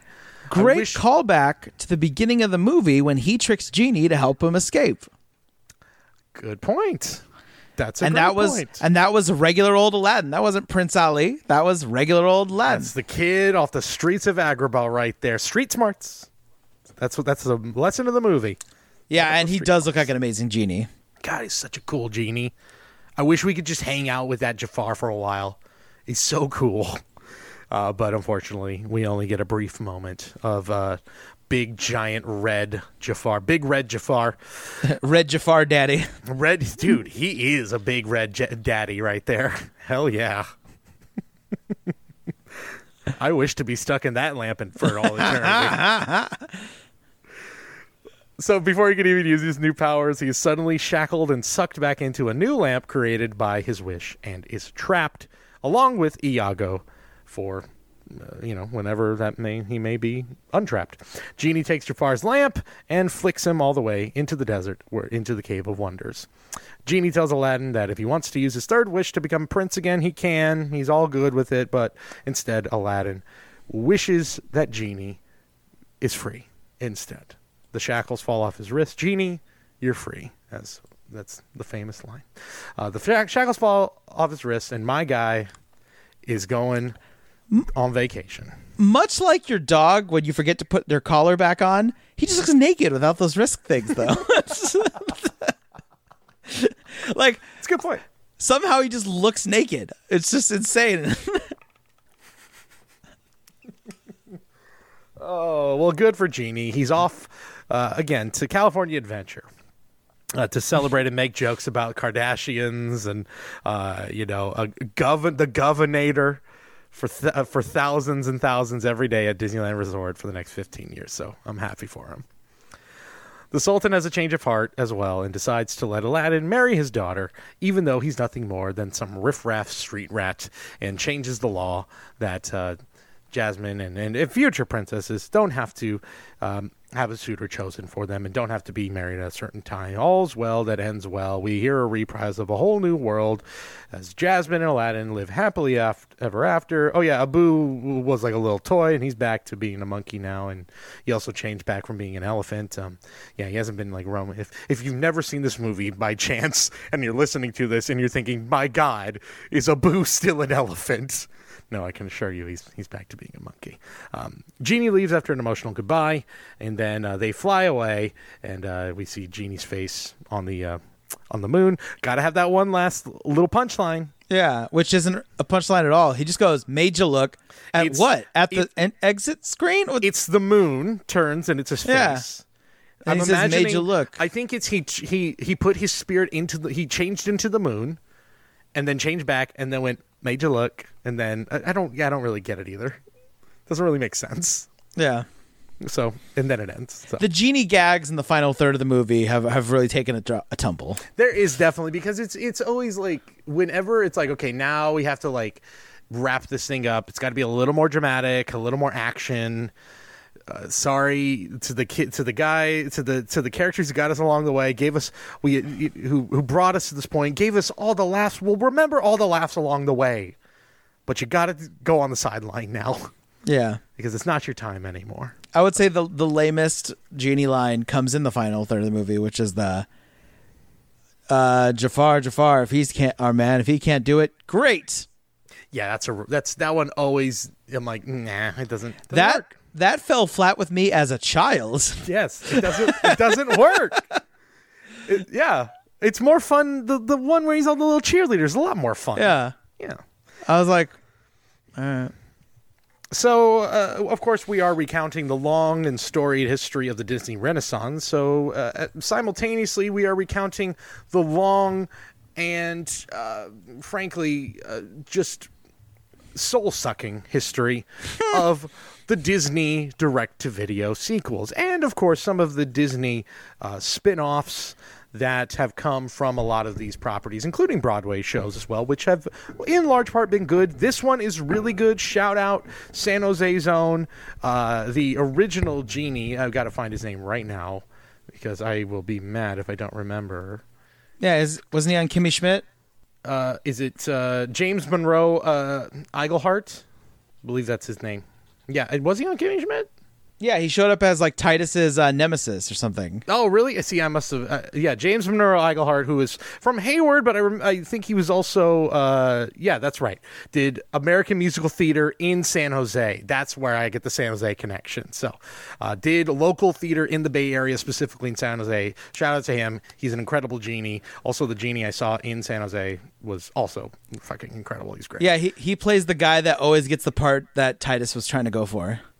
Yes, which maybe some like art imitating life there as well. That is great. A lot of Aladdin spinoffs have not been great. So, of course, it's time for After Happily Ever After. Paul, I'm going to quiz you on a couple of Aladdin spinoff questions, starting with the first one, Return of Jafar, which is really what begins this era of being inundated with direct-to-video sequels. It was the first of its kind, a trailblazer, if you will, of mediocre to bad, cheaply made cash grabs. You know, you can always tell the difference between like the movies and the knockoffs is the shadows. That's a good point. The shadow, like whenever you see like the TV version or like the movie version, there's just so much more care taken into actual shadow work on the characters. Whereas on TV, they're like slap like half of a dark part, and that's a shadow. Right. Right. Like, all right. Yeah, the Hanna-Barbera effect of the 60s. Yeah. So, Return of Jafar, the first direct-to-video sequel of any Disney movie at this point. We know Robin Williams ain't in it. A lot of the original cast is, but Robin Williams not in it. Which famous voice actor stepped in for Robin Williams for that direct-to-video sequel? Would it be A, Tom Kenny, B, Rob Paulson, C, Dan Castellaneta, or D, Frank Welker? Is it Rob Paulson? It is not. It's Homer himself. Wow. Dan Castellaneta. That's interesting. In The Return of Jafar, a movie... Does he do like... He does like impressions of a bunch of people in it too and everything? I'm pretty sure. I remember it was on heavy rotation for me as a kid, for sure. Wow. See, I thought the manic nature of Rob Paulson would have been what they go with. That would also work. It would 100% work. But yeah, Dan Castellaneta. That's the other voice actors in it. Jason Alexander is also in this movie. 94 too. So it's like, you know, it's the summer of George. So Summer of George. But yeah, like everybody's back except. Actually, no. Lea Salonga does not reprise the singing voice of Jasmine in this movie, but that's about it. Everybody else is pretty much back in this movie.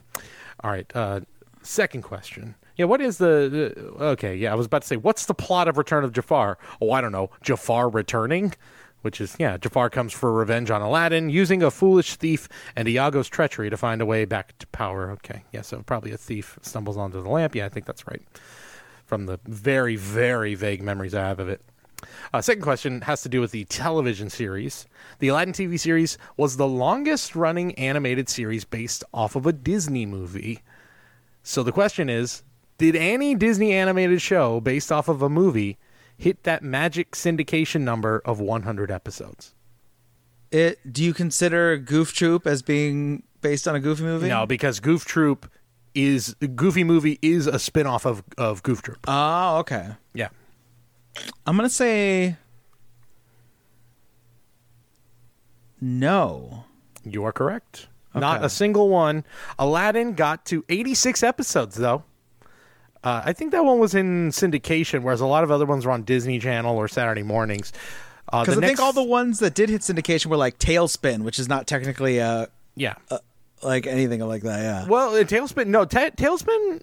I would have considered Tailspin a spin-off of a movie because it's all Jungle Book characters. But they play like different versions of those characters. But I mean, his name is still Baloo, and it's King Louie. And but I don't think they ever sit around being like, "Hey, remember when we lived in the jungle and we didn't wear clothes?" Yeah, that's true. That's also true.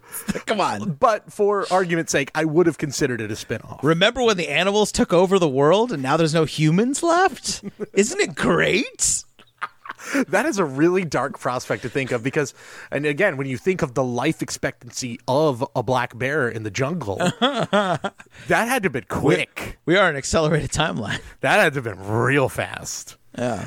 Or they became so sophisticated that they developed a technology that kept them alive for a long time, which is why they have taken over in the first place. Interesting. And can fly airplanes. Yes. Tailspin. Timon and Pumbaa also lasted 85 episodes, second longest show. And lastly, Jonathan Rhys-Davies voiced Aladdin's father in the third Aladdin film, Aladdin and the King of Thieves.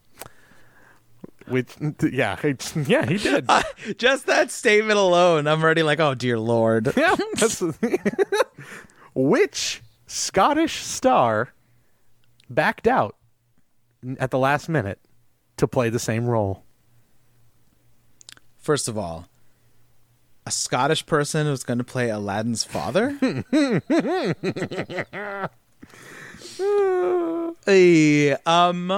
I feel like you're trying to steer me towards Sean Connery.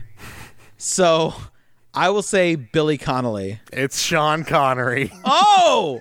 Wow! I wasn't trying to dupe you. I was trying to make it pretty obvious. Wow. See, I tried to. You know what it is? I'm my own villain here. I overthought it. Oh man, yeah, no, it was originally going to be Sean Connery, but he had to back out. That's the last insanity. Minute. That is also the movie where Robin Williams, as I mentioned, is back, and this one they did not shy away from using his likeness. I remember when this did come out, it was like Robin Williams is back. Hell yes, he's Genie, folks. Genie is back. Everyone, buckle up. Now he's Patch Adams, anyway. Yeah, exactly. Now he's Patch Adams. Jerry Orbach was also back in this movie after Beauty and the Beast, playing Saluk. So. I just really want the scene where he grabs Aladdin. He's just like, "It's not your fault. It's not your fault. Don't you do that, Genie? Don't you do that to me? Don't you do that to me? It's not your fault." Oh, I think that's going to wrap it up for this week's episode. We got one more Disney Renaissance film, and then we're going to also do, I think we said at the beginning, do a little bit of a little Disney March Madness sort of bracket for these 4 movies that we're talking about, specifically based off of the songs in each movie. Yes. Which one's got the best soundtrack? The definitive ranking is coming your way next week. But until then, make sure to go to our website, moviemusicalpod.com. Follow us on Twitter and on Facebook at Movie Musical Pod. Movie Musical Pod. You can subscribe to us on Apple Podcasts, Spotify, Google Podcast, wherever you want to listen to podcasts. You can probably find us there. You can follow me on Twitter at Cody Pasby. I'm at the Paul Ponte, also the Paul Ponte on Instagram, and paulponte.com. Until next time, I'm Cody Pasby. I'm Paul Ponte. And we will see you on a magic carpet ride.